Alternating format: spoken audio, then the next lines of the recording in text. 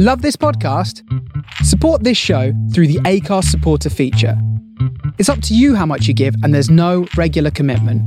Just hit the link in the show description to support now. Hey, I'm Ryan Reynolds. Recently, I asked Mint Mobile's legal team if big wireless companies are allowed to raise prices due to inflation. They said yes. And then when I asked if raising prices technically violates those onerous two-year contracts, they said, "What the f*** are you talking about, you insane Hollywood ass?" So to recap, we're cutting the price of Mint Unlimited from $30 a month to just $15 a month. Give it a try at mintmobile.com/switch. $45 up front for 3 months plus taxes and fees. Promo rate for new customers for limited time. Unlimited more than 40 gigabytes per month. Slows full terms at mintmobile.com. Hey, it's Danny Pellegrino from Everything Iconic. Ready to upgrade your style game without blowing your budget? Check out Quince. They've got all the good stuff, shirts and polos, activewear, and fine leather goods, all at 50 to 80% less than other high-end brands. And the best part?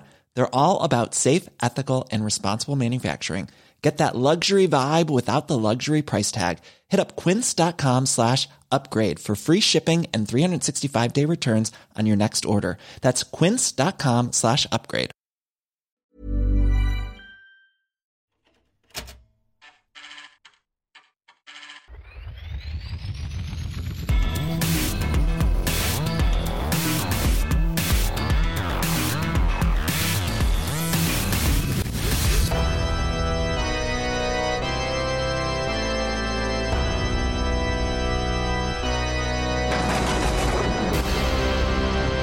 Greetings and welcome to the Magazine Rig. This is Under Consultation, an episode-by-episode podcast guide through the UK's greatest video game challenge TV show, and therefore its magazine Games Master. Still rolled up about that Sonic 2 review, I am Luke Owen. And leaving the games arena with achy wrists, I am Ash Versus. So yes, we thought we'd do a little bonus episode about the release of Games Master Magazine Issue 1, which I believe hit shelves in December and then would stay on shelves until the end of January, I think it is. Yes, that's correct. The way magazines work is they'll be released the month before the date on the cover, because what that means is it's for the month leading up to January 1993, then towards the end of January, issue 2 will come out and that will be marked as February, and then that will go on into February. I learned recently via Sonic the Comic, the podcast, that it's to let newsagents know when to take a magazine off the shelves. Huh, I did not know that. Thanks, Sonic the Comic, the podcast. I don't know why I'm giving thumbs up at you, because you're not Sonic the Comic, the podcast, and also this is an audio medium, so no one knew I was giving thumbs up at the webcam. It was implied. And this was a fortuitous time for this magazine to launch, because at this point in time, Mean Machines had split off, and you had Mean Machines Sega and you had the launching Nintendo magazine system. Zero had closed its doors, Edge was still slightly in the future, but for multi-format UK magazines, computer and video games was pretty much it. Everything else was format specific or platform family specific. There were a few multi-format magazines, but they were multi-format in the sense they covered PC, Amiga and Atari, but didn't go near those disgusting console things. Oh no. And as you and I have discussed on this show before, like, this was a golden era for video game magazines, because we're about to, we're pretty much now smack bang in the middle of this big boom period in the early 90s with the Super Nintendo out, the Mega Drive on the shelves. And I think it was just the perfect time for Games Master to release a magazine with the show doing so well and people being very interested in these fancy newfangled computer things. And also, as the roster of magazines grew, they became as much part of the console war, or particularly the playground console war, as the consoles themselves. So, okay, you were on the Nintendo side of the British Bulldogs divide in the playground, but were you a Nintendo magazine systems person? Were you a Super Play person? I mean, I was a Super Play person because, I was cool. I was not cool, but I was a Super Play person. But that could be a dividing line in the playground as much as anything else. And the magazines played up into it. When did you start buying Games Master magazine? I was on board from issue 1. I had the poster on my wall for a while. Although, and when we get into talking about the magazine itself, the cover was not what I thought it was. No, it's not like the most grabbing of covers. Like, I wasn't expecting this to be the first cover. I think it is grabbing, but that's because I thought it was something else. Because, as we now start going through the magazine, the cover, it's a red and orange affair with some greens and yellows, and it is a very saturated, colourful cover. And it pictures a person wearing some facial breathing apparatus, looking at a helicopter, which you see reflected in the glass of their goggles. Now, what this actually is to advertise they've got reviews of Desert Strike and Gunship 2000. I thought it was the diver. Oh, right. Particularly because this pilot has quite pronounced eyelashes. And so I was like, this is the diver. This is the diver on the games rig looking up at the helicopter that's bringing Dominic to the show. Yeah. And it wasn't until years and years later when I looked at the magazine and went, oh, okay. Yeah, because I didn't get into Games Master magazine from issue 1. I was not an issue 1 buyer. I mean, I can't really remember when I really got into buying magazines, but I do very much remember being a monthly buyer of Games Master magazine once the show had ended. Like, I remember buying it in sort of like series 6 and 7, I think, was when I was really starting to buy Games Master a lot, and was an avid reader of the magazine. But I bought it way past the show coming to an end. I'm the opposite in that I was a monthly buyer until the series ended. And then I think I drifted away a bit. I think I'd already started to drift away from Games Master magazine a bit. I did become a bit of an Edge person. I really liked Edge magazine. It was a lot more serious and a lot more dry in a lot of places, but I think I was beginning to take games seriously. What a fool I was. But no, I started to drift away from Games Master, but never completely. I would dip back into it throughout its entire run. And I totally get what you mean as well, because like I think there was a period of Games Master magazine where I would call it the bubble letter era of Games Master magazine, which is, they changed the logo from the TV show one to a much more bubbly sort of presentation of it. Like, if you look up, they've still got like the classic Games Master M, but the rest of it is like childish bubble letters, I guess is the only way that I could put it, even though I was a teenager when I was reading it. It's kind of impact italic. It's that kind of, this is a default Microsoft font as opposed to the standard Games Master fonts, which are not, as I've discovered when trying to emulate those particular typefaces. Yeah, and then the magazine came to an end around 2018. I think that it finally closed its doors and published its last issue. I mean, 26 years? That's not bad for a magazine based on a TV show. Particularly a TV show that ended in 1997. About the only thing that I can think of that even comes close to that is Doctor Who magazine, that started in the early 80s, started even in the late 70s as Doctor Who Weekly, and obviously Doctor Who finished in 89.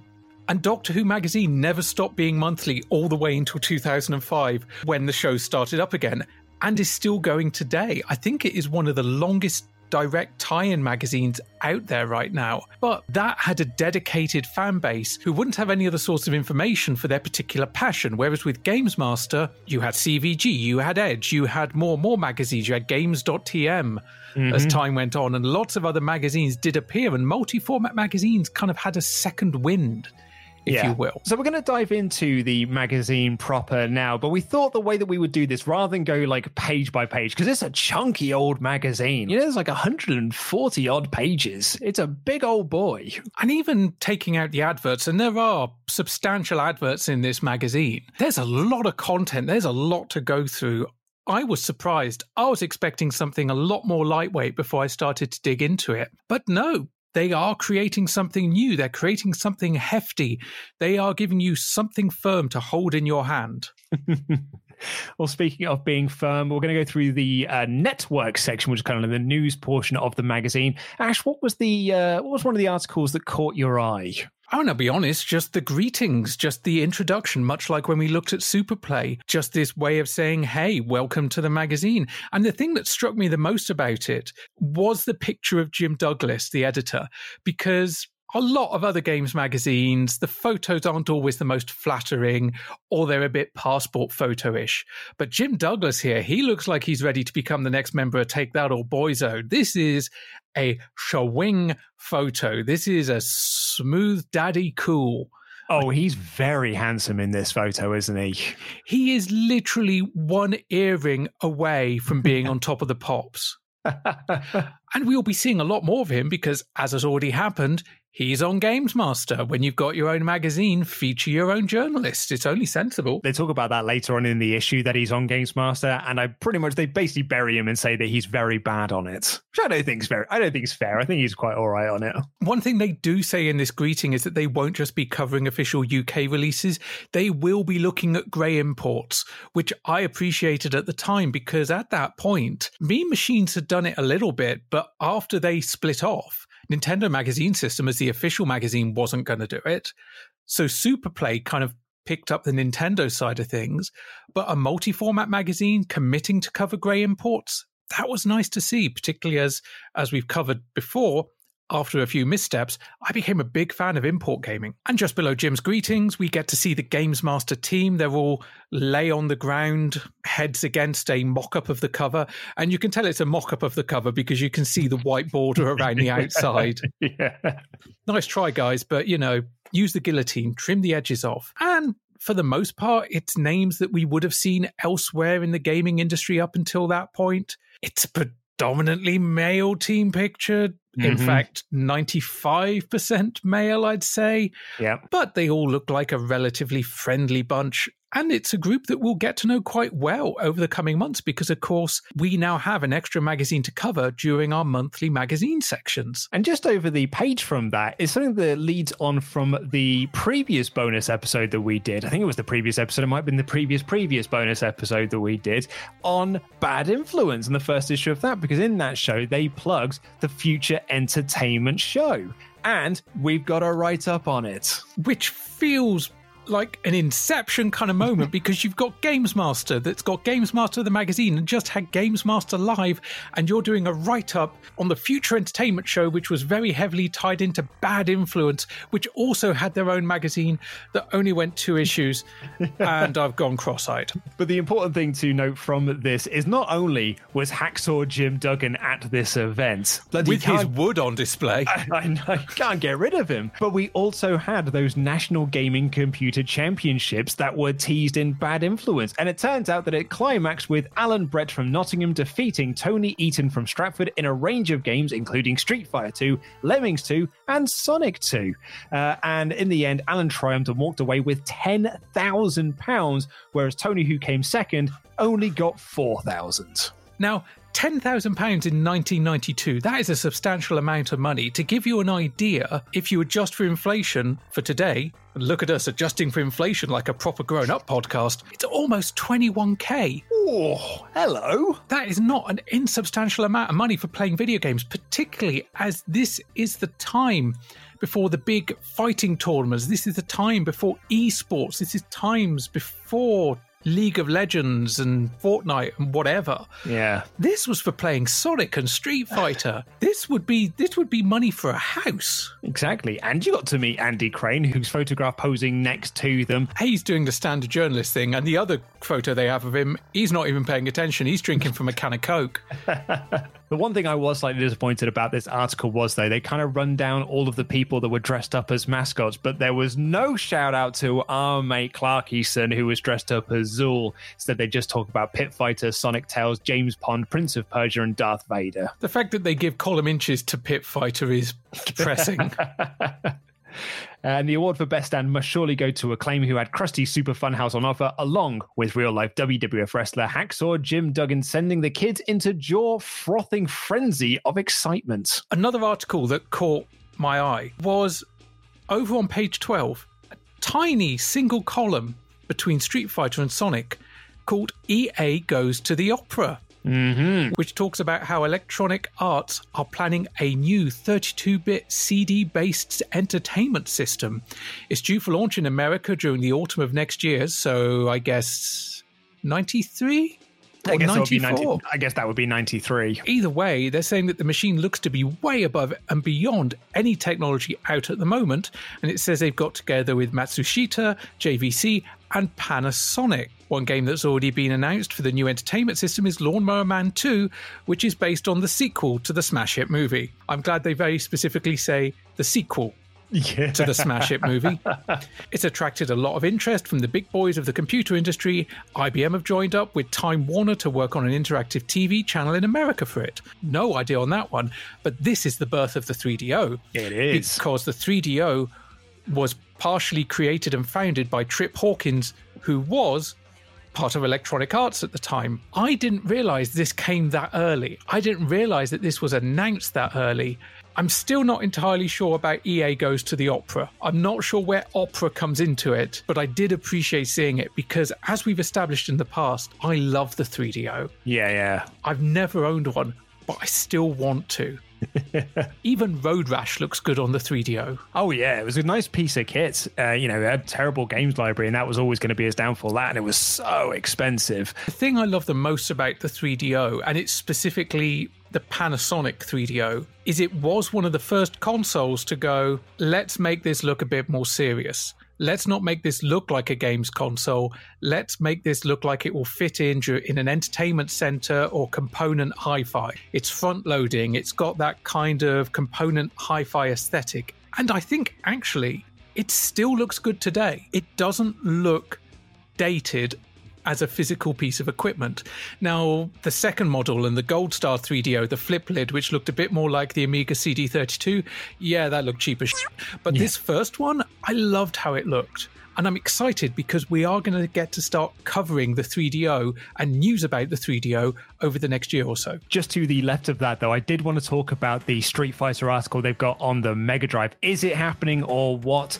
They write, Sega is releasing hit game Street Fighter, the Championship Edition for the Mega Drive. The game has proved a winner for the SNES players, but Sega reckons their version will be king of the hill. Capcom America, the guys behind the arcade as well as the SNES conversion, say that they don't know anything about the Mega Drive version. Sega, though, say the game will be released on March 1st and will be made available for the Master System and Game Gear. It will be, that's not my edit, that's in the copy itself, it will be the same as the arcade game and have the added bonus of 4 extra characters. Now, this is something we talked about quite a bit because it was in the magazine's articles in the December episodes that we did. We also had Jazz Rignall sign Dan Tootil's copy of the Games Master magazine from Games Master Live that says "Not for long," talking about SNES being the only place to play Street Fighter. And over the weekend, as we record this, an article went up by hiddenplace.org. There's a link to it in the podcast description that talks about the development of Street Fighter II Championship Edition on the Mega Drive and why there were all of these conflicting stories. It's a fascinating deep dive that goes almost month by month as to why we were getting all of these conflicting reports. I think what you can see there from that article, though, is that all of these rumors about Street Fighter going on the Mega Drive are just coming from Sega, and Capcom are just denying it. The article talks about how Capcom had that exclusivity deal with Nintendo, which means a version of Street Fighter 2 could not be released for the Mega Drive or the Genesis in America for between 6 months to a year. They're not quite sure actually how long the system was, but negotiations between Sega and Capcom to bring Street Fighter 2 to the Mega Drive did begin at the Summer Consumer Electronics Show in 1992. So the summer of 1992, Capcom and Sega were starting to talk about bringing this game across to their system. And they were actually talking about bringing across the rebalanced version of the arcade game with the 4 extra fighters to make the Mega Drive 1 seem like the superior version of it, and figured that because it's the Championship Edition, it wouldn't break their exclusivity deal with Nintendo because they're not releasing Street Fighter 2 on the Mega Drive. They're releasing Street Fighter 2 Championship Edition on the Mega Drive. And it also would begin the long and storied history of Capcom milking this cash cow for everything it's worth. Because let's just talk about Street Fighter 2. This is just official versions. Street Fighter 2, Street Fighter 2 Championship Edition, Street Fighter 2 Turbo, Super Street Fighter 2, Super Street Fighter 2 Turbo. Correct. Ultra Street Fighter 2. I think we Yep. kept going. And then there was Street Fighter 2 HD Remix. Yeah, and within that as well, because one of the key parts to this, and they talk about, the development of it, is that in the end, we didn't get Street Fighter 2 Championship Edition on the Mega Drive. We got Street Fighter 2 Special Championship Edition, which was another version of the Championship Edition. And then you throw in what the various Chinese hackers created, and you had Special Rainbow Black Belt Championship GOAT Edition. I don't know. But yeah, it's really, really interesting. I highly recommend you go and read it because Capcom hadn't worked with the Mega Drive really, so they had to get in a third party to come in and, develop this game for the Mega Drive, and they didn't like it, and that also led to the big delay of the game, which is we're going to see throughout 1993. It's a really, really...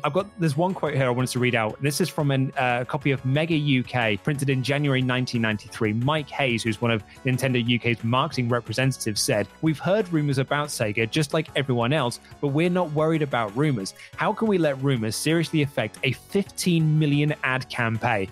Anyway, the real fanatical fans of Street Fighter 2, the ones who would be affected by these rumors, will have already bought the SNES version of Street Fighter 2 on import months ago." Wow, openly acknowledging the imports. Yeah. That's crazy. Yeah, it's amazing, right? Yeah, so there's a link to that article in the podcast description. It's a dense old read, but it's well worth it. But also on this same page, clearly this is a good page for us, Luke, another column inch on MC Sonic, which says, in the wake of the ambassadors of Funk's Super Mario Land and Dr. Spin's Tetris comes the completely hardcore kicking and, sadly inevitable, Hedgehogs with Attitude, the HWA, and their tribute to Sega's well-known superhero.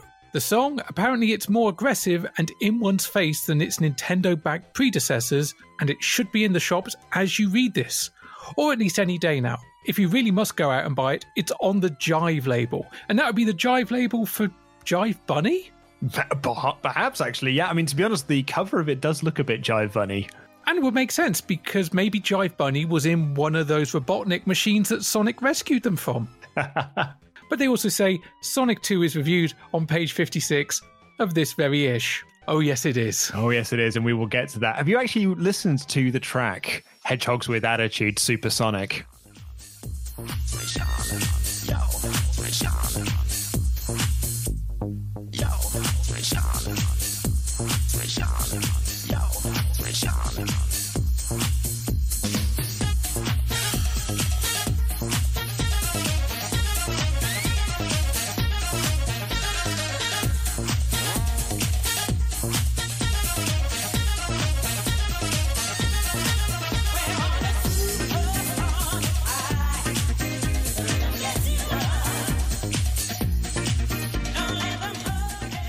Listened is a strong word.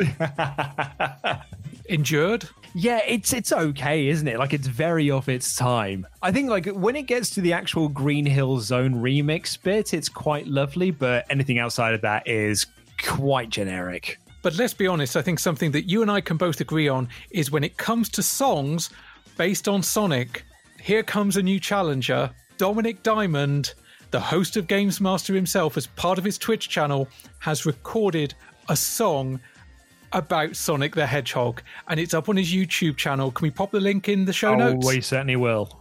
And it's a thing of beauty.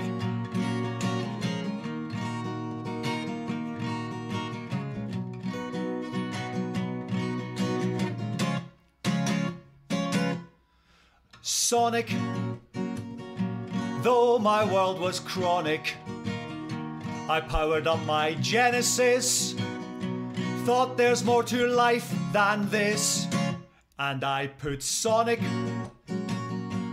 up against Robotnik. I helped defeat your enemy, you became a friend to me. Oh, when I run through your golden ring, I feel like my heart could sing with euphoria. I run fast He plays his guitar often on his Twitch stream, and he's been in various bands, particularly during his career as a radio DJ in Canada.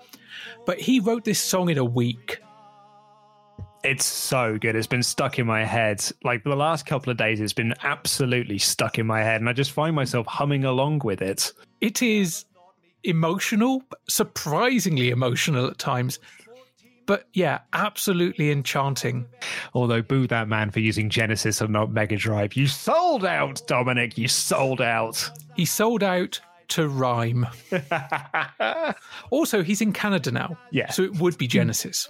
But leaving Sonic aside, should we do something we haven't done in a little while? Oh, yes, please. What, record a double episode? Well, yeah. It's because I know which bit you're jumping into next, so I thought I would. The official Virgin Retail charts. We have charts that are compiled from Virgin Retail, so that would be from Virgin Megastores across the country, and we are approaching peak Virgin time. Oh, yeah. So to speak. Yeah. But this is when Virgin are going toe-to-toe with HMV. If a town has an HMV, there is a higher than possible chance that it will also have a Virgin Megastore. It wasn't just console wars in the playgrounds, it was retail wars in the streets. There's only 5 games in the SNES version because, it's a brand new console. We've got Super Sonic in at number 5. At number Super Soccer. You said Super Sonic. Oh, dear.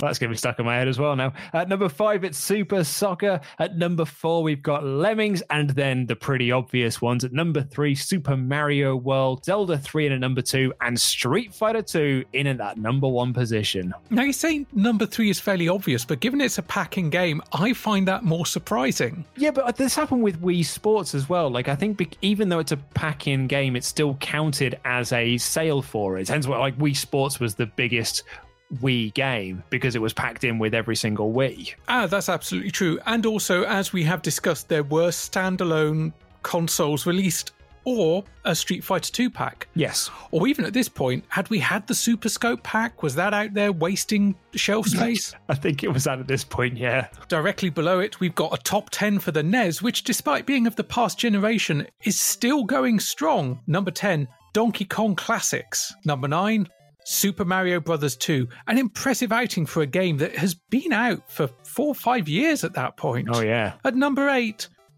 Kickle Cubicle. Never heard of it. Number 7, Battletoads. Heard of that? Oh, yeah. Solid game. It was reviewed in Bad Influence. Yes, it was, where they were kind of so-so on it. They did pick up on how tough it was, and to be fair, it is. It's absolute nails. Number 6, Bad Dude. I mean, it's a Sunsoft game, so it's bound to have really good music. And that's it. Yeah. Number 5, Mega Man 3, or favourite of Adam's, that'll be. Yep. Number 4, I think a game that we both probably have some affinity for, Tiny Toons. Love a bit of Tiny Toons. It's way better than the sequel. Number 3, Hyper Soccer, which I guess is one up on Super Soccer, or one below. But that's a Konami game, so they've got a good history with football games, but not quite yet. Still a few years into the distance. Number 2, unsurprisingly, Super Mario Bros. 3. And at number 1, Turtles. Take that, Jazz Rignall. Also, I just love that it's just Turtles. Yeah. No mutant, no hero, no ninja, not a sign of teenage. Just Turtles. Because they wouldn't have fit it on a line. No. The Mega Drive one's really interesting because it definitely tells you the difference between the audiences for Nintendo and Sega. And funny enough, they've been talking about this recently on Sonic the Comic, the podcast. There's the second plug for that podcast. You should definitely go and listen to it. Are you getting residuals for these? I'll speak to Dave. But they always do have a lot of sports titles like dominating the charts almost. And in this you've got Evander Holyfield Boxing at 7, Super Monaco GP at 6, Speedball 2 at 5, NHLPA 93 at 2, and European Soccer Club at 1. Meaning games like Desert Strikes in at 9 and Alex Kidd at 10, Green Dogs at 8. Green Dogs is a shit game, by the way. Tasmania at 4, and Aliens 3 at 3. If you include Speedball 2 as a sports game, which it is, half of the Sega chart is dominated by sports games. Yeah. And 3 of the top 5. Yeah. Meanwhile, on the Game Gear, Super Kickoff. Oh, look, a sports game. Yeah. Number 4, Sonic the Hedgehog. Number 3, Olympic Gold. Oh, look, a sports game.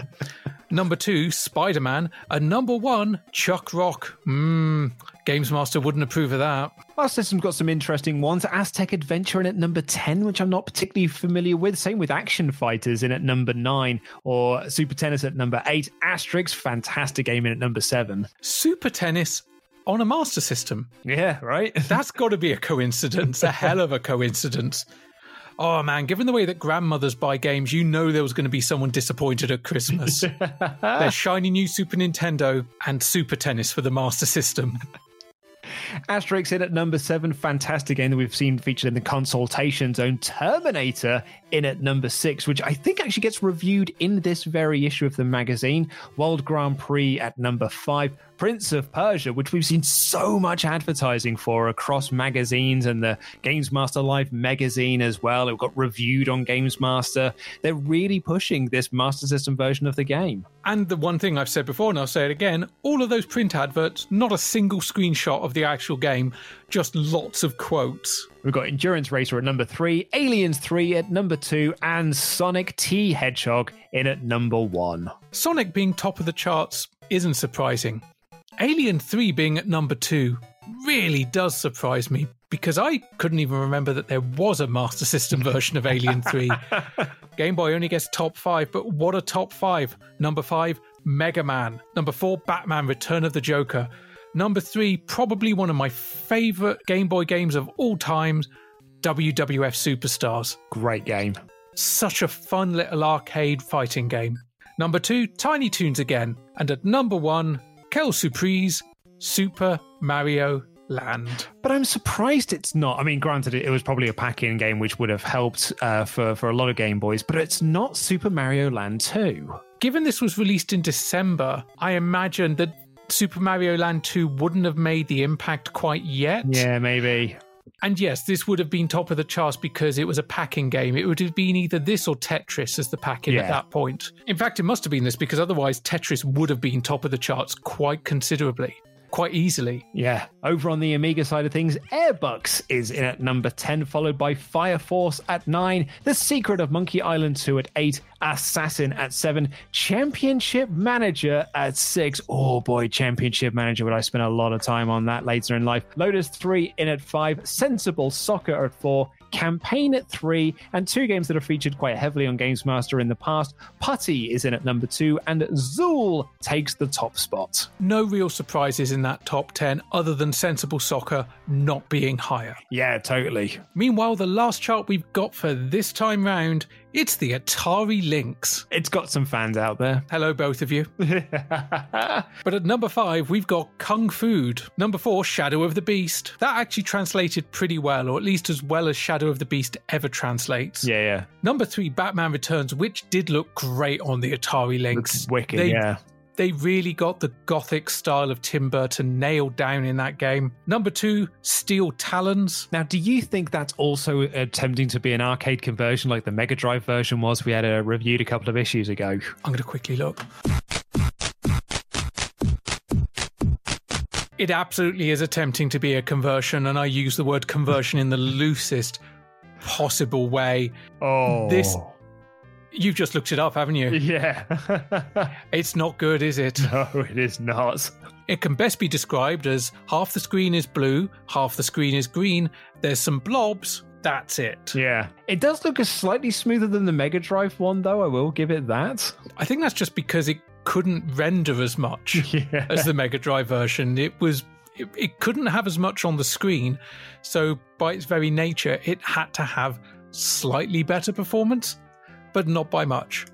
However, at number 1 of the Atari Lynx charts, a game I've loved on a number of platforms, Switchblade 2, a game that owes a lot to Strider, another game that I also love. But what would a Games Master magazine be without Dominic Diamond himself? And oh dear, it's Dominic's big purple column. With a lovely picture of the man himself, resplendent in his red blazer with cheeky carnation. And as they say, it's jutting proud and firm at the very prow of the Games Master magazine. Well, nearly at the prow. First 20 pages, which on a 140-odd page magazine is definitely prowish. Yeah, it's not bad. And it's interesting because Dominic starts on the defensive in this because, as to be fair, we have questioned at some points during season 1, how much of a gamer is he? Or as he puts it, contrary to what a large portion of the Sado magazine writers tell you, I have been playing video games since the age of about 12, when my mother went out to buy a high-powered computer thingy, as she called it. That'd be Paula. And she came back with a ZX Spectrum. Life then proceeded as a series of moist moments thanks to games like Matchday 2, Attic Attack, Saberwolf, Manic Miner, and more, with my brothers and sisters kicking 7 shades of sushi out of each other to get a shot. I love that Dominic was a Spectrum gamer because that's basics gaming. That's kind of foundation level gaming. That's before it became popular and cool. That was back when typing on a keyboard was an effort, not only because typing wasn't taught, but because the keyboards on the Spectrum were an interesting rubber membrane affair. And I think that's then reflected in the top 5 games that he's picked for this month, because, you know, it's Amiga, it's the PC. He has got SNES and Mega Drive in there, but they're sports simulators, which he's really into. So yeah, I think it's very telling that he very much likes his computers rather than his consoles. Indeed, to give a quick rundown of that top 5 games of the month, number 5 is Pinball Fantasies, which, what a choice of a game. At that point, arguably one of the most accurate pinball simulations available out there. And as he rightly says, I think I'll just have one quick game. And next thing I know, it's 3 months later and my girlfriend has run off with Andy Crane. Brackets, smashing bloke, incidentally. I'm sure he is. Number 4, here we are in the sports. It's EA NHLPA hockey. Yeah, it's the one that Reza Abdalali was talking about. Indeed, and he says, I played EA hockey until my danglies dropped off, and I think this is improvement enough to warrant buying, even if you do have the original. However, don't complain to me if you do get it and think it's too similar, because I won't care. I'm like that. Ask my mum. Number 3, it's a game that we haven't featured reviewed, but we have seen in the consultation zone. It's Rex Nebula and the Cosmic Gender Bender. Full title and everything for Rex Nebula. I've done it again, Rex Nebula. Why can't I say his goddamn name right? Which name? Rex Nebula. There it is. There you are. You got it. You got it now. There you go. You tried to trick me. No. I was just trying to get you to say it with thought so you get it right. And yeah, I was kind of trying to trick you. But he openly admits he's terrible at venture games and he actually had to call up Yvette at Microprose to ask for her help. And apparently she laughed at his pitiful playing panache, made some comments involving the word shriveled and manhood, and guided me gently, but firmly, in the right direction. Basically, you got to find a vase on a planet filled with women. You get to make whoopee with some of them. Points for including the phrase making whoopee, I've got to say. Yeah. At some point you turn into a woman, you see the odd pair of lady bumps. It's brilliant. It's a game that's almost designed for people like Dominic Diamond and Dave Perry.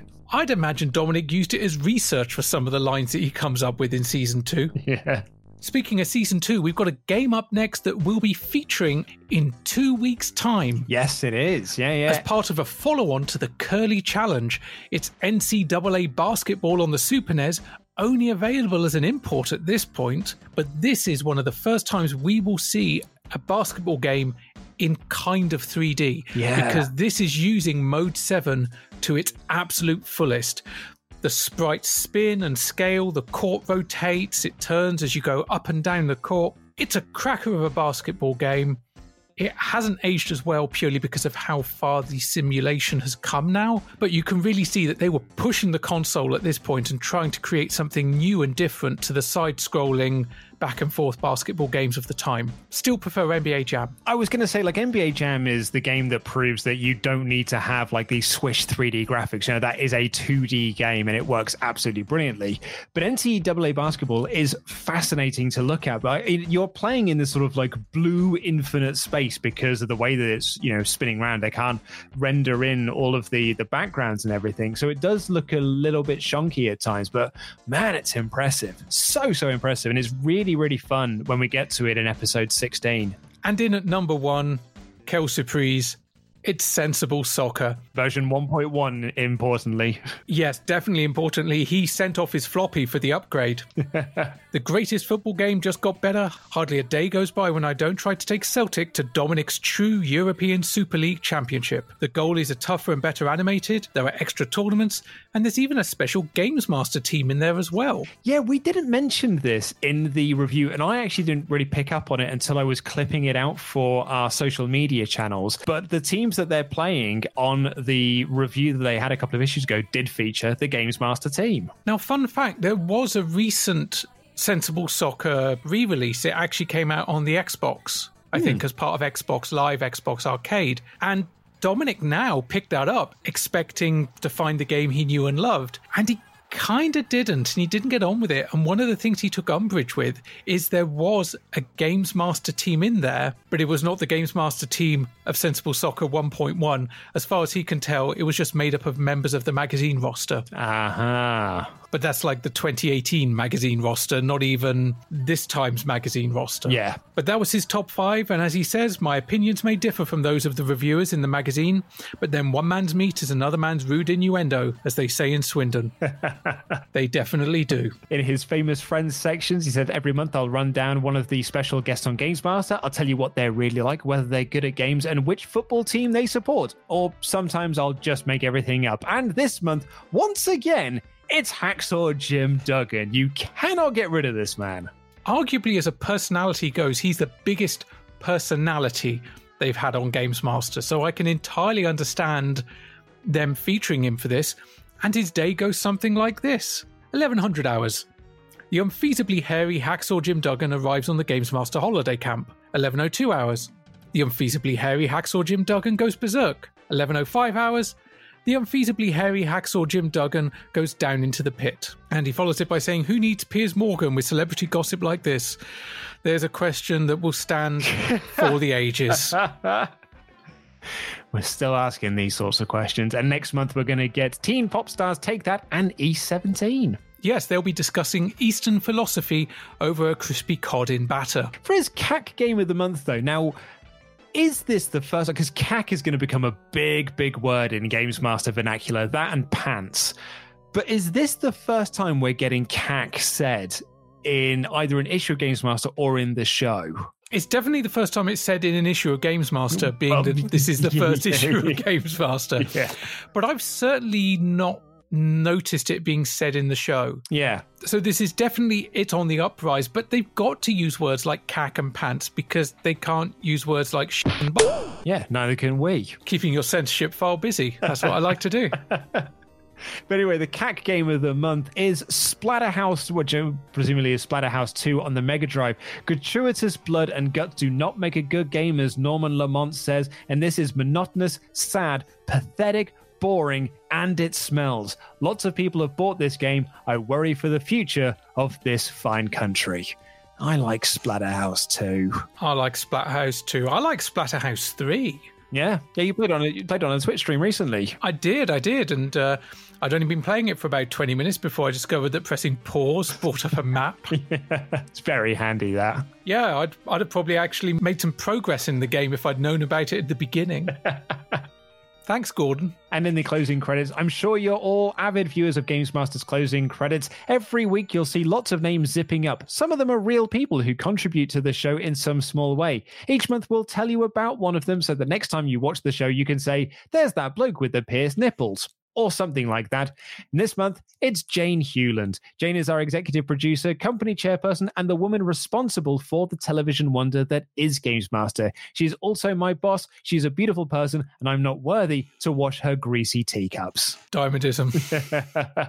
I haven't quite worked out what greasy teacups could be, but diamondism. It's probably a diamondism somewhere, yeah. Yeah. And lastly, he gives a competition, a CAC competition. There's that word again. It's called that because the prizes are rubbish. Also, as you may have noticed, the coupon to enter it is stuck on the wrong side of the page, meaning it's against the staples, making it extra difficult to cut out. I love that. That's great. Yeah. Anyway, if you're interested, all you have to do is complete the following sentence. Dominic's red jacket is ... Worthy of the fire, according to Dexter Fletcher. See, I was going to go with quite charming, really. Actually, saying that, it's probably worthy of the fire, according to Dominic. He said in that interview with the Retro Hour podcast that he hated that jacket. Oh, we absolutely despised it. Someone actually asked him on his Twitch stream if he still had it, and his response was no, they set fire to it in season 3. Moving on. And then, apparently, if you'd like a bit of his column for yourself, hello, Mrs., complete this sentence. I think you should say hello to me because... In 17 words or less. That's not my answer. Those are the rules of the competition. In 17 words or less would be a valid answer and might actually get you into the column. You can send those into the Games Master office, which is part of Future Publishing on Monmouth Street in Bath. Man, I remember that address from so many magazines of the time. Bath is where all the magazines were at. We're going to skip the TV news section because, to be fair, you'll have either already heard some of it or you're going to hear the rest of it. Covering the TV show is kind of our deal. Well, let's jump into the Games Arena. It's our first appearance of Games Master, where he said, "Greetings! Welcome to the Games Arena. This is your chance to join battle with your fellow readers in a bid for the title Games Master Magazine Champion. You will no doubt have noticed the application form at the foot of this page offering you the means to enter the fray. If you are in possession of an unusually advanced joystick skill and think you have the mettle to compete and win, I strongly advise that you accept the challenge, but more on that in a moment. Now let's meet our first competitors. For this very special first challenge, I have decided it will be stimulating for you to witness a contest between two true masters of computer games. However, I could not secure any, so Games Master's own James and Adrian will have to suffice. And they're going to be playing Street Fighter 2. Oh, there's a change. There's a game that we haven't seen much of recently. And we've got the vital stats of the two competitors. In the red corner, we've got Adrian AIDS Price, who's 19 years old. Jesus, he's 19 years old. I know, and Adrian is a face that you will see a lot in these magazines over the next decade plus. But yeah, I recognize that face hanging around a lot. Well, his face is attached to a 5'10" body weighing 147 pounds. He's got no distinguishing marks. His fighting style is loud and erratic, and his pre-match prediction is, I really can't see that there's going to be any contest. James might be very good when it comes to bossing people around, but I'm the one with the skill. Oh, well, that is James Master Leach. He is a cool 24, the reviews editor, 5'11", 168 pounds, and his pre-match prediction is, I've been looking forward to giving Adrian a good thrashing for some considerable time now, and I shall enjoy every last second of it. Oh, I get that. That's very good. James Master. Yeah. That's why he's the reviews editor. You see, writing skills like that. So we'll go through the Games Arena now because it's split over a couple of pages within the preview section. In the first round, we've got James as Blanka beating Adrian as Chun-Li, who he says he didn't actually want to play as. To be fair, if you can't beat Blanka with Chun-Li, you're just not very good at the game. Oh, yeah. You got a little quote there from Adrian saying, wait, can we start again? And James just replies, excuses, eh? I wouldn't mind if he said my brain's not working or my eyes aren't plugged in, but no. Git. Git. Back then, that was a strong word to use. Oh, yeah. In the second round, Adrian picked Zangief, and he then beat James, who plays as Eddie Honda. And in the third round, they both play as Ken, but young Adrian is our eventual winner. I'm not going to lie. I was kind of rooting for James throughout this one. 1, way better nickname. 2, the whole bit with Chun-Li right at the beginning just really narked me off.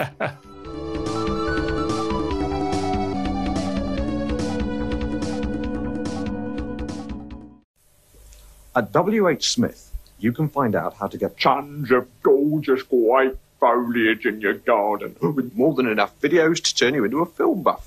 And why not? You'll find all you need to draw and paint, and everything you'll need to capture the emotional dynamism of the Impressionists. Know what it is yet? CDs? And those. All from the same shop that sells comics. There's more to discover at W.H. Smith. At the Crocker. One size fits all seemed like a good idea for clothes. Nice dress. It's a t-shirt. Until you tried it on. Same goes for your healthcare. That's why United Healthcare offers a variety of flexible, budget-friendly coverage for medical, vision, dental, and more. So whether you're between jobs, coming off a parent's plan, or even missed open enrollment, you can find the plan that fits you best. Find out more about United Healthcare coverage at uh1.com. That's uh1.com. Millions of people have lost weight with personalized plans from Noom. Like Evan, who can't stand salads and still lost 50 pounds. Salads generally for most people are the easy button, right? For me, that wasn't an option. I never really was a salad guy. That's just not who I am. But Noom worked for me. Get your personalized plan today at Noom.com. Real Noom user compensated to provide their story. In 4 weeks, the typical Noom user can expect to lose 1 to 2 pounds per week. Individual results may vary. Millions of people have lost weight with personalized plans from Noom. Like Evan, who can't stand salads and still lost 50 pounds. Salads generally for most people are the easy button, right? For me, that wasn't an option. I never really was a salad guy. That's just not who I am. But Noom worked for me. Get your personalized plan today at Noom.com. Real Noom user compensated to provide their story. In 4 weeks, the typical Noom user can expect to lose 1 to 2 pounds per week. Individual results may vary.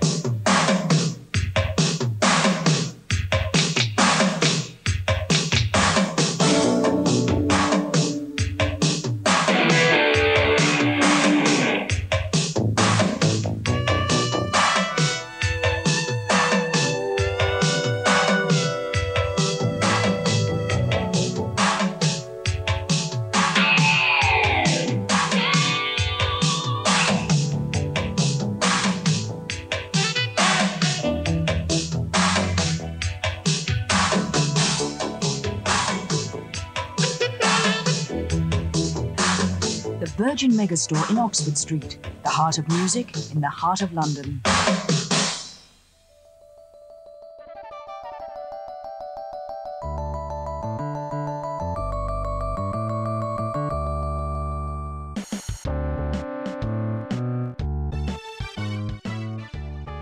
But this runs along the bottom of the preview section for the first 4-6 pages. And while some of the previews are fairly standard, Star Wars for the Game Boy, Mr. Nuts for the Super Nintendo. I actually played Mr. Nuts in preparation for this because I've never played it before. Did you now?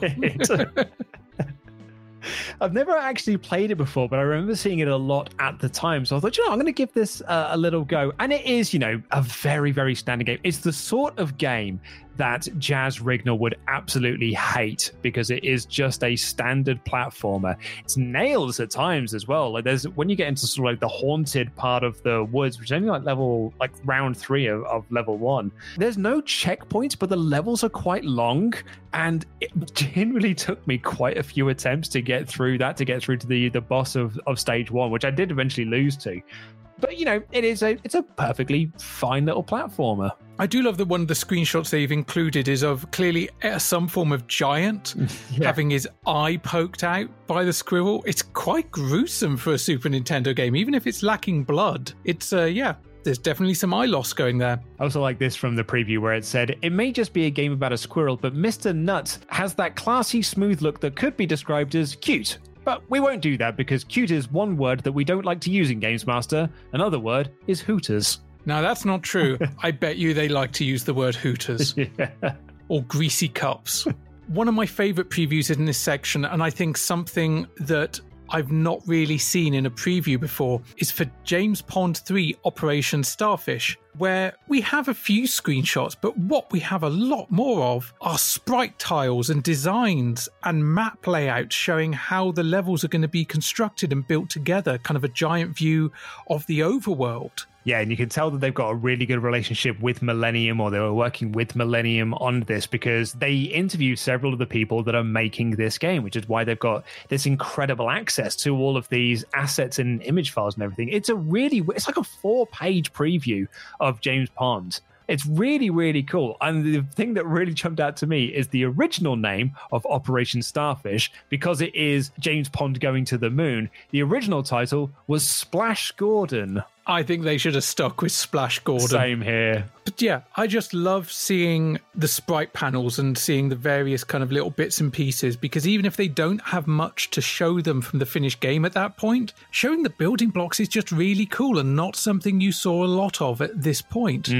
As time went on and we got more things like Edge, and other magazines that did more of the deep dives, it would become slightly more commonplace. But this to me felt new and slightly different. And while the game itself is not something I've got much affinity for, I appreciated the work that went into the feature. And as I said, there's really interesting interviews with the people who made the game, particularly Chris Sorrell. So yeah, there's a lot of stuff to dive into here, which I think is really, really cool. And it carries on some of the other previews as well. Gunship 2000, which could just be a standard preview of a helicopter simulator, they actually break down the heads-up display and label all the components, giving you an idea of what will be facing you on the screen. It's a nifty attention to detail, and I would definitely recommend go out and find the PDFs of this magazine that you can find from archive.org and a couple of other places. It's worth looking into because at this point in time, not many other magazines were taking this approach. Got a few other previews. The Elite 2, Drop Zone on the Game Boy, Walker, which is credited as a SNES game, but is actually an Amiga game, and a very big preview for Wing Commander on the Super Nintendo. Wing Commander on the Super Nintendo, not the worst translation. Thank you, Mode 7. That really helped it above and beyond what could have been achieved on the Mega Drive. I can't remember if this was the first Wing Commander I played. I think it was, and I think it was the Super Nintendo version. Oh, really? So my kind of interest in Wing Commander probably started at this point, but then you put Malcolm McDowell and Mark Hamill in it, and that interest peaked. There's also previews for Speedball 2 on the Game Boy, Road Rash on the Amiga, Road Rash 2 on the Mega Drive, which is going to be coming up in a future episode of Games Master. Road Rash on the Amiga looks like a much slicker and more detailed game. The graphic quality is definitely a step above what was being done on the Mega Drive. So let's get into the review section. The way we thought we would do this as well is that you were going to pick out some of your favorite reviews from the Nintendo side of thing, because you are a Nintendo kid, and I was going to look at these Sega ones. So I'm going to kick things off with the terms of the Mega Drive ones. There was a lot of sports games that, as has kind of been covered a lot in this show, doesn't really grab my fancy. We've already had John Madden reviewed as well previously. But yes, I am going to look at that Sonic 2 review.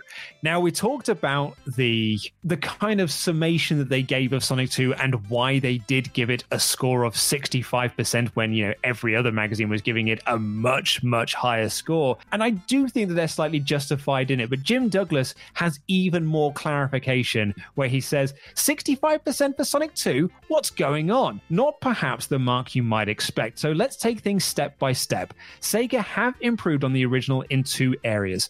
First is the general tidying up and sharpening of elements that were a bit wonky in the first game. Sonic can speed from a standing start now, and you have to look around a little bit more for the special stages. The second is the two-player mode, which is a great laugh, even if it does look like you're playing on a Game Gear screen. Sonic 2, however, is far too easy to complete, and there's not enough to go back and explore once you've sorted Robotnik. Technical excellence alone, which Sonic 2 undeniably has in spades, does not a good game make. Think carefully before you buy. And when we look back at the times that were done for Sonic 2, and we look at our talk with Mensky and the talk about that chart, he isn't wrong. He's not wrong. A lot of people completed this game very, very quickly. And yes, there isn't replayability. It's not like you even had an online capability where you could do speed challenges against other people or races in multiplayer mode. Do I think it deserves as low as 65%? No. But I think their complaints are valid. Yeah, Les Ellis is even harsher on the game. He said, well, this is the game that is supposed to make Sega tops again in the console wars over Christmas. Without a doubt, it will sell by the truckload just because of the name. But after playing it for a while, I can't help feeling that there will be a lot of disappointed kids this Christmas. The game is a case of more of the same. The first one looked nice, and so does this. The first game was easy to get into, and so is this. The first was dead easy to complete, and so is this. There's just no challenge involved in Sonic 2, so it becomes a bore and a real letdown. Only the two-player mode will save it from becoming a total rip-off.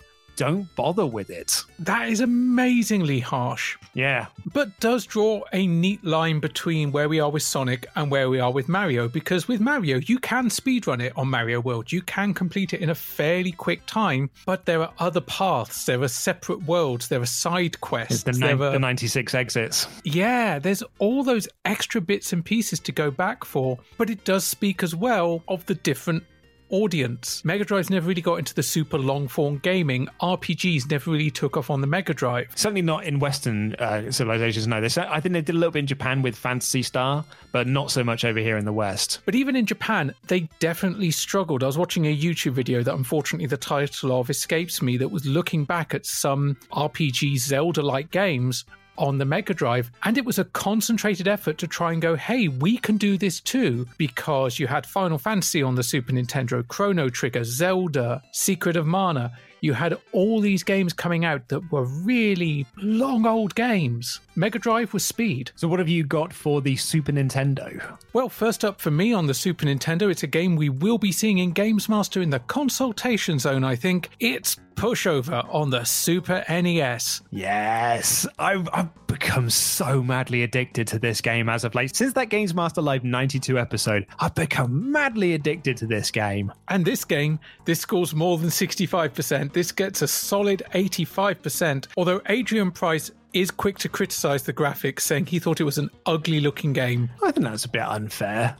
I wouldn't say it's ugly. It'd be like calling Lemmings ugly. The graphical style suits the style of gameplay. This game is about fitting a large amount of content on the screen, therefore you are going to lose some sprite size, and when you make the sprites smaller, they're going to be less detailed. But there's a layered background, there's nicely detailed set pieces. On the first big illustration, you can see some kind of ruins with grass and columns in the background and statues. But this is a port. This is not an original title to the Super Nintendo, as we covered it at Games Master Live. This started live on the Amiga and the Atari, and at that point had the Colin Curley license and was tied in with the Snack Food Quavers.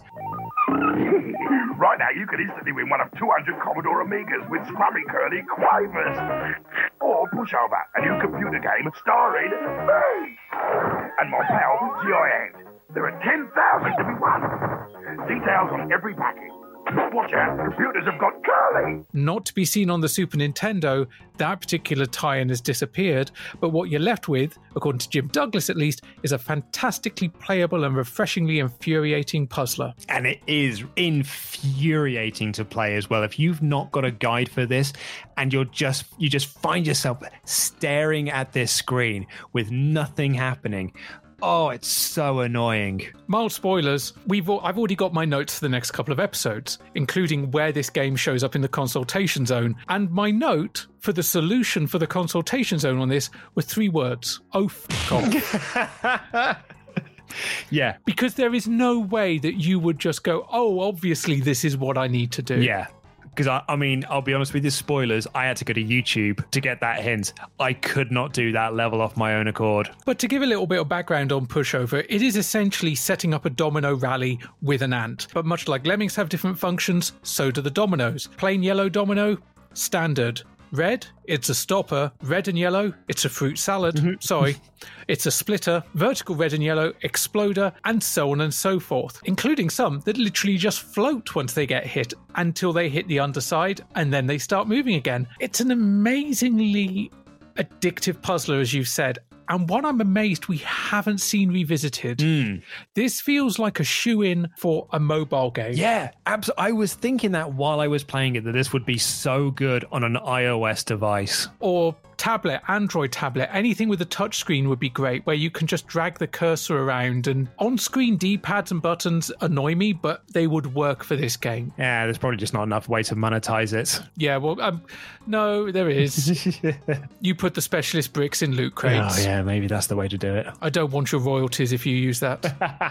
But even Jim Douglas does criticize the graphics and says you may as well be playing it on the NES. And I think this is an era where suddenly graphics are beginning to overtake the core gameplay in initial reactions and responses, because we're seeing what the Super Nintendo can do in the way of 3D, or what the Mega Drive can do in the number of sprites and speed of what's on screen. And then you have this quite quaint little puzzle game, and it doesn't impress. Yeah. So while on the graphics and sounds it only scores 6 apiece, the playability is 8, the last ability is 8, and there are like 100 levels or more on this one. And yeah, Les says he's fast becoming a fan, and I can understand why. 85%. I've got the next review as well, and now we've talked about my history with Simpsons games.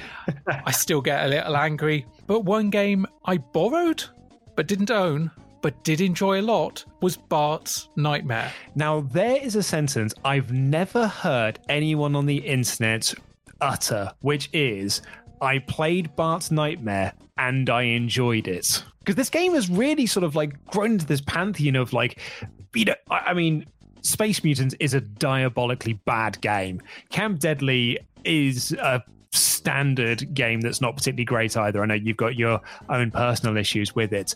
But Bart's Nightmare is categorically shit upon by anyone who will talk about it. Honestly, I can tell you why I liked it. The Bartzilla level. Yeah, I was going to say the Godzilla stuff, right? That's it.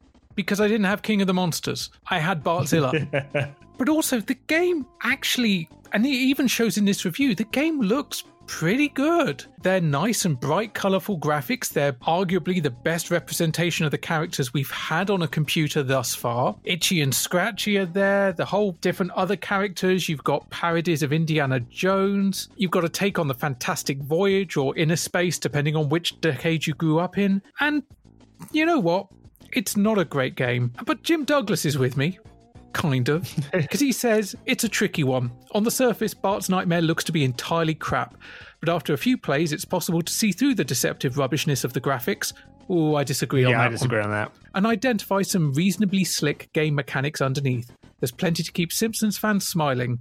The sub-games, including Itchy and Scratchy and Bartzilla, are a hoot and offer hearty laughs the first or second time round.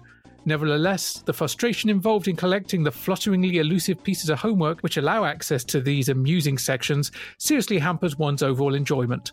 It'll make you chuckle. And that's the thing, if I'd owned it, I'd probably think less of it, but I borrowed it, so I played it solidly for a week until I had to give it back. Yeah, it's a good rental. Yeah, I'd give it a 75. I wouldn't give it a 54, I'd give it a 75. It's rental territory. Yeah, because that's what it gets here, 54%. That's a damning score. Yeah, but it's only 9% lower than Sonic 2. Oh, f*** off. You threw the first stone on that one. And my last choice. We're going back to the NES, a console that's down but not quite out, and a game that whatever platform you play it on is guaranteed multiplayer fun. It's Micro Machines. Absolutely love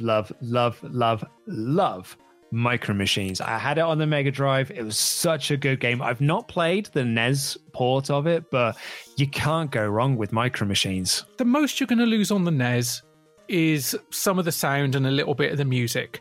Yeah. It's going to sound like every other racing game on the NES, but the gameplay will be there. You can still get your multiplayer on, and it's at a budget price, $19.99. That's not bad. Not bad at all, mate. James Leach is reviewing, and he says it's a definite recommend.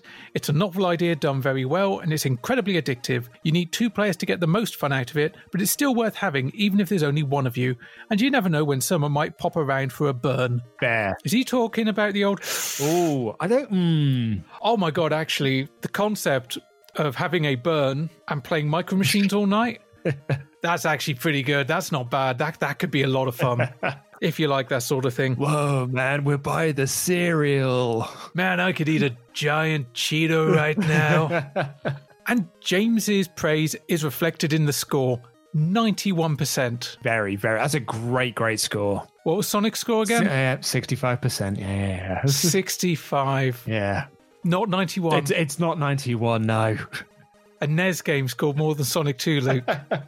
Well, that's because we've got people like Les Ellis working for this magazine who gave that, he wasn't the overall reviewer of Sonic 2, but he did give that very damning impression of it. And he's here reviewing Lemmings on the Mega Drive. And yeah, you can sort of see this is the sort of gamer that he is. It's playing Lemmings. He talks about how the graphics are rubbish, but the sound's great, the playability is great, and importantly, that last ability is there. And he says, with all the hype surrounding Sonic 2, it's a pity that games like Lemmings will not get the attention they deserve. If you want a game with challenge, then look at this before anything else. It's tough, it's cute, and it takes ages to complete. The graphics may be a little below par, and the action is hardly fast, but Lemmings plays like a good un. Are you going to tell me he's wrong? No, he's absolutely not wrong. And to score of 80%, he's absolutely bang on the banana with that one, because like we said with Micro Machines, no matter what console you're playing this on, you cannot go wrong with Lemmings. Lemmings is a game that didn't really suffer on any home computer or home console platform that it appeared on.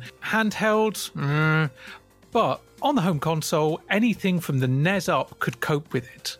really, graphically. I played it on the CPC 464. It was fine. The graphics fit. The gameplay was there. Yes, the sound may suffer, but this is a compelling and addictive game, and it will definitely take you longer than 2 hours to complete. Yeah, it really will do. And it got a better score than Sonic 2. Do you know what? We're going to get letters. Do you know what didn't get a better review than Sonic 2? This is not the main one I want to talk about, but it is the worst reviewed game in the magazine. And I'm unsurprised at this because it's Pit Fighter on the Master System. Do you know what? I hadn't checked the score of Pit Fighter, but I knew what game you were going to talk about because there was no way. Oh, Luke, can you imagine a world where Pit Fighter scored higher than Sonic 2? Can you imagine? Adrian Price says, okay, so it isn't Street Fighter 2, and I didn't expect it to be, but I did think it would be better than this. It's more of a button-mashing event than a game. 20% for Pit Fighter on the Master System. I've got to be honest, I'm not surprised by that. It still looks better than the Amstrad version, which is the version that I played. The final game I want to talk about was the port of Terminator on the Game Gear, with Adrian again saying it's a nice game which can be difficult at times, short and sweet, if only there was more. What it boils down to is that it's a perfect conversion of the Mega Drive game, 84%. Now, the reason I wanted to bring this up is because Terminator is a game I've been playing a lot of recently, because going way back to episode 1 of this show, I said that I could complete the game in 10 minutes back in the day. And I thought to myself, I wonder if I still could. Turns out I'm not as good at the game as I was previously, but I did manage to complete it in under 10 minutes again. I did it in 9 minutes and 40 seconds. That's something to be proud of. That is a speed run. Where does that rank on the kind of the internet charts? It makes me the 11th quickest player out of 13 to run the game. And watching some of the other people that are running can get sort of under 9 minutes, can get sort of sub 9 minutes towards sort of 8.5. I think I could probably get there as well, because they're making sloppy mistakes that I wouldn't have made. I just made sloppy mistakes elsewhere, it turns out. So I think I could possibly get it down to around 8.5 minutes, given a few hours, given a good full week's worth of trial and error. I think I could probably get it down to 8.5 minutes. Now, are you playing on original hardware with this? On emulation, but in my defense, so is everyone else. All of the speedruns on there, with the exception of one, is on emulation. That's fair, because as we've seen with King of Kong and stuff like that, playing under emulation, oh dear. Still, a solid 84% for that on the Game Gear. Pretty decent. We then get a substantial chunk of advertising bump. Oh, yeah. And a couple of competitions. And then we're into our namesake. It's the consultation zone. Yeah. Well, actually, no. It's the tips zone. God damn it.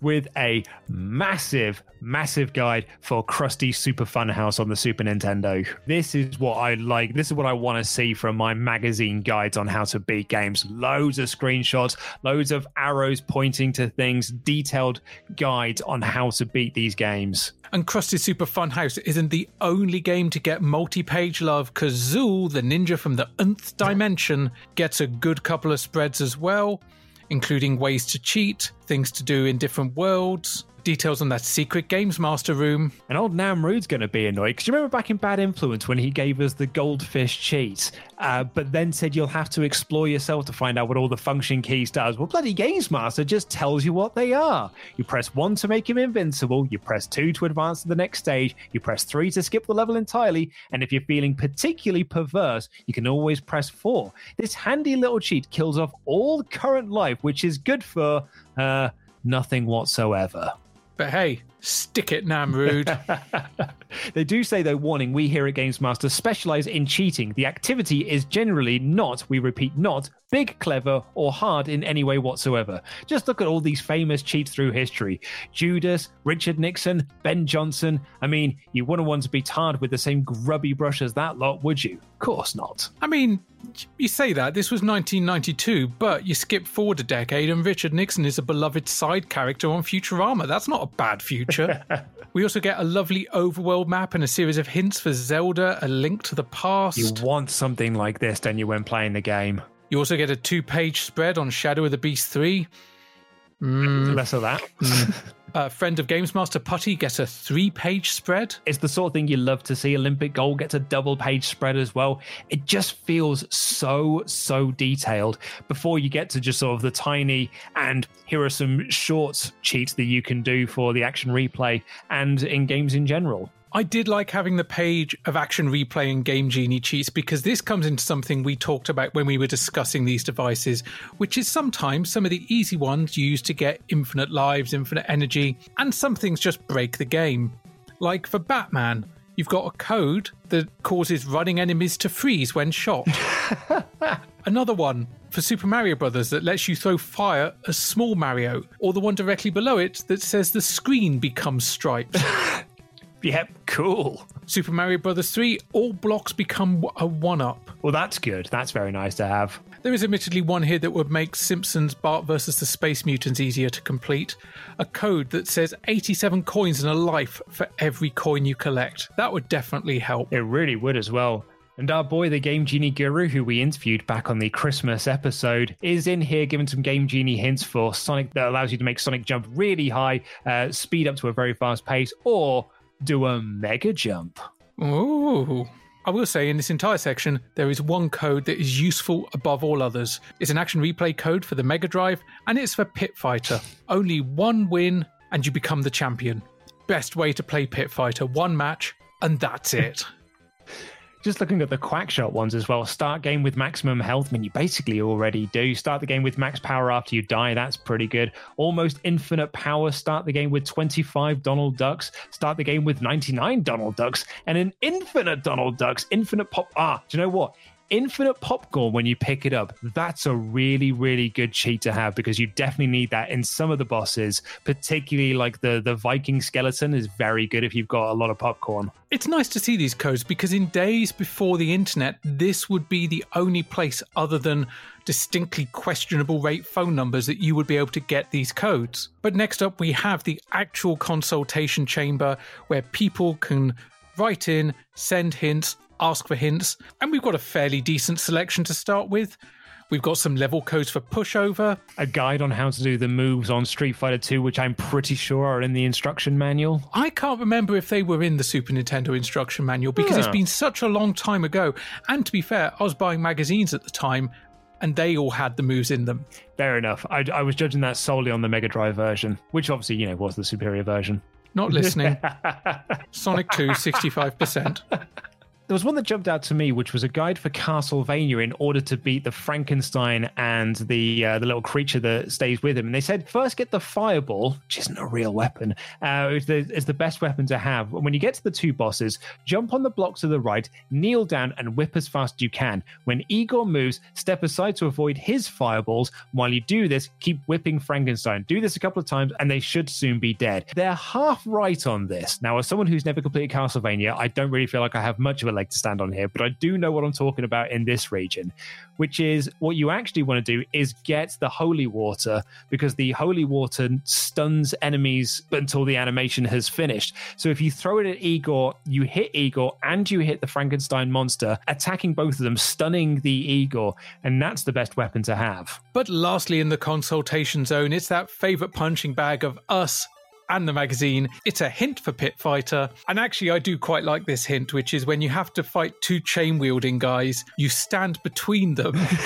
and then duck out of the way when they go to hit you. Nice. So they essentially do the classic Three Stooges hit each other kind of moment. And you just keep repeating that, and that will defeat them. Nice. There is just a couple of quick things I want to mention, because we are rapidly approaching the end of the magazine and indeed the end of this episode. One of which is, much like CNVG did, they've added an advice section on purchasing games for mail order, because obviously a lot of companies are reaching out to Games Master, as they do to other magazines, to advertise, to buy space. And with magazines, a lot of money is made from advertising space. But they can't vet everyone. And so they've done a page of advice for buying by phone, buying by post, how to return goods, how to pay, checklist to make sure that you are going to be safe in your purchases. And particularly as they said they were going to be covering grey imports, I really appreciate that. Yeah, really do. Bar the Simpsons Game Boy, episode, I was lucky in my purchasing of import games. I never really got stung, but I could have easily been,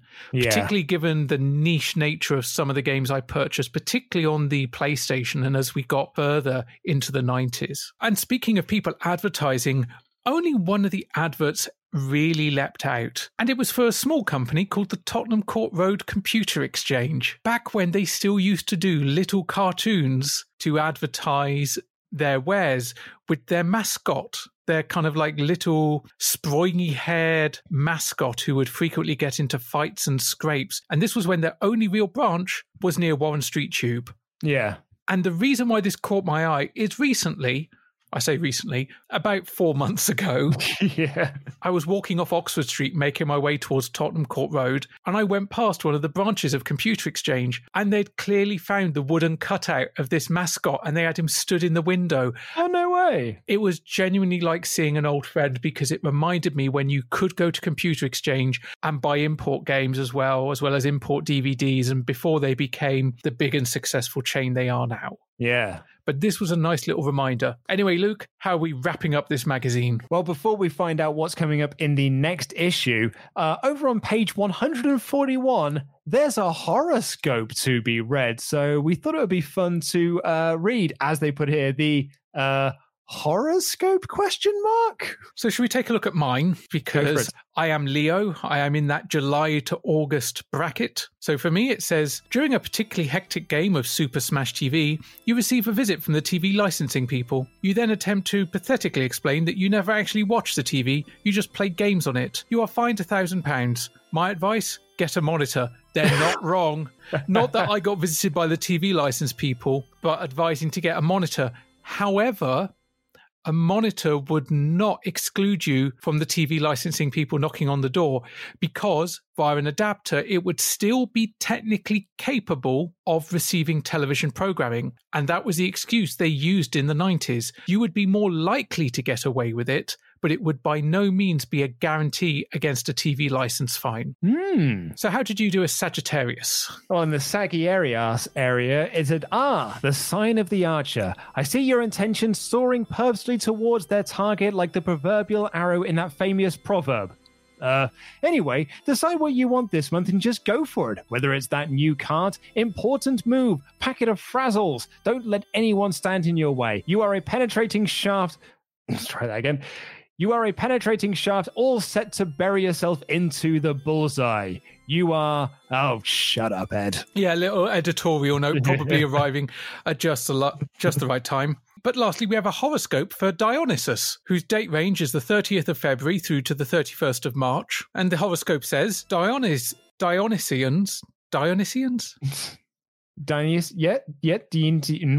I'm not sure. Dionysians will have big problems at this time, partly due to the fact that they don't exist, but mainly because bacchanalian orgies and frenzied dancing to relentless tribal drumming are definitely out at the moment. Well, God damn it, Games Master Horoscopes, when are they going to be back in? Well, let's find out what is previewed in the next issue, which we're not going to be doing a review of. We're not going to do this for every single issue. But in next month, it's a packed old issue with Alien vs. Predator, BC Kid, Chaos Engine, Cool World, Crash Dummies, Spider-Man 2, Super Star Wars, Terminator 2 the arcade game, and Wing Commander. And the issue will be available on the 21st of January, 1993. And something on this page that I forgot existed was a little slip that you could give to the newsagent to reserve your copy. Yes, please, mate. We won't be doing this sort of coverage of an issue again, but we will be dipping into Games Master magazine as they appear. They will become one of the rotating cast of multi-format magazines that we look at. Next big launch will be Edge. Well, there it is. That's the first issue of Games Master. Ash, what did you make of it? I think it's aged remarkably well compared to some magazines. There was definite humour that fell in line with the kind of slightly juvenile nature of the TV show. And that's not a complaint, that's just an observation. I'm not above a knob joke. It's fine. Leaving aside controversial scores of blue hedgehogs, I thought the reviews were nicely balanced. They didn't just review the big games, they also did review games and give warnings as to not to buy them, like Pit Fighter. They didn't just cover the latest and greatest consoles, there was also coverage in there for the NES and the Master System and the Atari Lynx. The hint section was good, the news section was good, Dominic's big purple column was fun to get to grips with. Overall, I am looking forward to being able to dip into this magazine more in the future. It's a breath of fresh air, and its ties to the TV show will become more meaningful the further we go. I enjoyed it, actually. It was fun to dive back into this and kind of see the world in 1992 and see the games that they were previewing. I thought the news section had some really interesting stuff in there, some cool previews. Like, as I said throughout this, I really enjoyed the big spread previews, like that big preview of James Pond. And when you get into the consultation zone stuff, the big multi-page spreads of like how to beat these games. And that extends into the reviews as well. We didn't talk about the sports games, but there's massive coverage of Madden 93 and Joe Montana 93. I think it's a really good first issue. And not only that, actually, I think the style of the magazine is really nice as well. I think it's a really nice layout to it. I was just going to mention that because it's worth mentioning that the layout of the magazine and the trappings and the formattings and the overlays are inspired by the Games Master series of the time. For now, we've got the pixelated pipework of the Games Rig, the stuff that you see surrounding Patrick Moore as he is being the Games Master. And as the seasons evolve, so will the look of the magazine. And also, while we talk about the design, there is one key feature of this magazine that we haven't touched upon at all, and that is almost every page that is actual magazine content rather than adverts has sidebars, little vertical sidebars that contain 1 or 2 line sentences. Some of them will be observations or quips, probably editorial based on what's on the page. Others will be little hints, competitions. It's added value. It doesn't really take up much in the way of space because it literally falls in the margins, but it's a lovely little extra feature. I really appreciated it, and I had fun as I was going through just looking at some of these comments. Like during the feature on Krusty's Super Fun House, there was a sidebar on the difference between mice and rats. Yeah, the one that caught my eye was the Sonic 2 one that said, Tails is actually on the run from the Royal Gloucestershire Fox Hunt, of which Robotnik is a founding member. Having grown up in Gloucestershire, I can believe it. So I really enjoyed it. The Sonic 2 thing is, you know, we've kind of talked about it ad nauseum on this show at this point. The 65% I don't agree with, but you got to agree with the points that they make on there. But you know what? Overall, yeah, I really, really enjoyed this first issue of Games Master. I'm really looking forward to diving into it as we do the magazine sections throughout the rest of the run of this podcast. So I don't think we can really give it a score, but last page, next month's issue, there's that little form you can clip out to get the newsagent to reserve or deliver you a copy the next month. Would you be clipping it out? 100%. What about you? Absolutely. I might even be skipping to page 94 and checking out their subscription price. I believe it's only $19.95 for a year's worth of magazines, which feels like astounding value when you look at what games magazines cost now. But I think that about wraps it up for this special look at Games Master issue 1. Thank you all so much for listening, downloading. Please do consider giving us a rating and review on iTunes. We really enjoy hearing from you. We've had some really lovely reviews left recently, particularly from Stevie D888, who called it a great podcast, who actually found us through the Retro Hour podcast. So thank you very much. Digi999, who said it's an utterly brilliant podcast, nostalgia done right, and 20 Cent, who said it's a superb podcast. So thank you all so much for those of you who've read a rating and review, and a special shout out to our $10 Patreon backers, Adam, Cliff, Rich, Gordon, William, and Misha. Thank you so much for your support over on Patreon. Indeed, and by this point, all of you, bar the person in Canada, maybe, should have your Patreon merch backer packs. We have a couple more ready to go, so if you're hearing this and you want to jump on board, get episodes a week early and ad-free, and get a mug, some badges, some stickers, a discount code for our first t-shirt, and some sweets and some pogs, you can head on over to patreon.com/underconsolepod and sign up there. And if you don't want tat in your house, which to be fair, decluttering is definitely a thing in today's society, but you do want the episodes a week early and ad-free, you can back us at the £5 level. And if you just want to show your support and get the nod and the wink from us, you can throw us a quid. It's as simple as that. It's as simple as that. You can also find us on the social media channels at UnderConsolePod on Twitter. You can find us on Instagram at under.console. And if you want to send some feedback to the show, email us feedback@underconsultation.com. But I think that about wraps it up for this episode. We'll be back into the main timeline, jumping into 1993 with next week's episode. Until then, take care. Good night.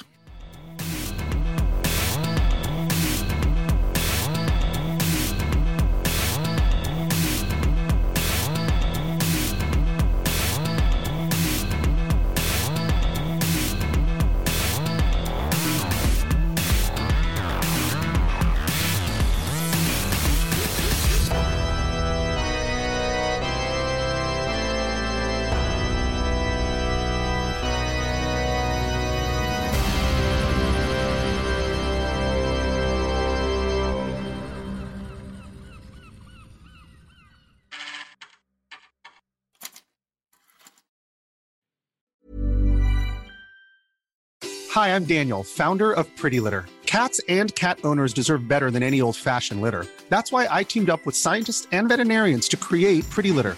Its innovative crystal formula has superior odor control and weighs up to 80% less than clay litter.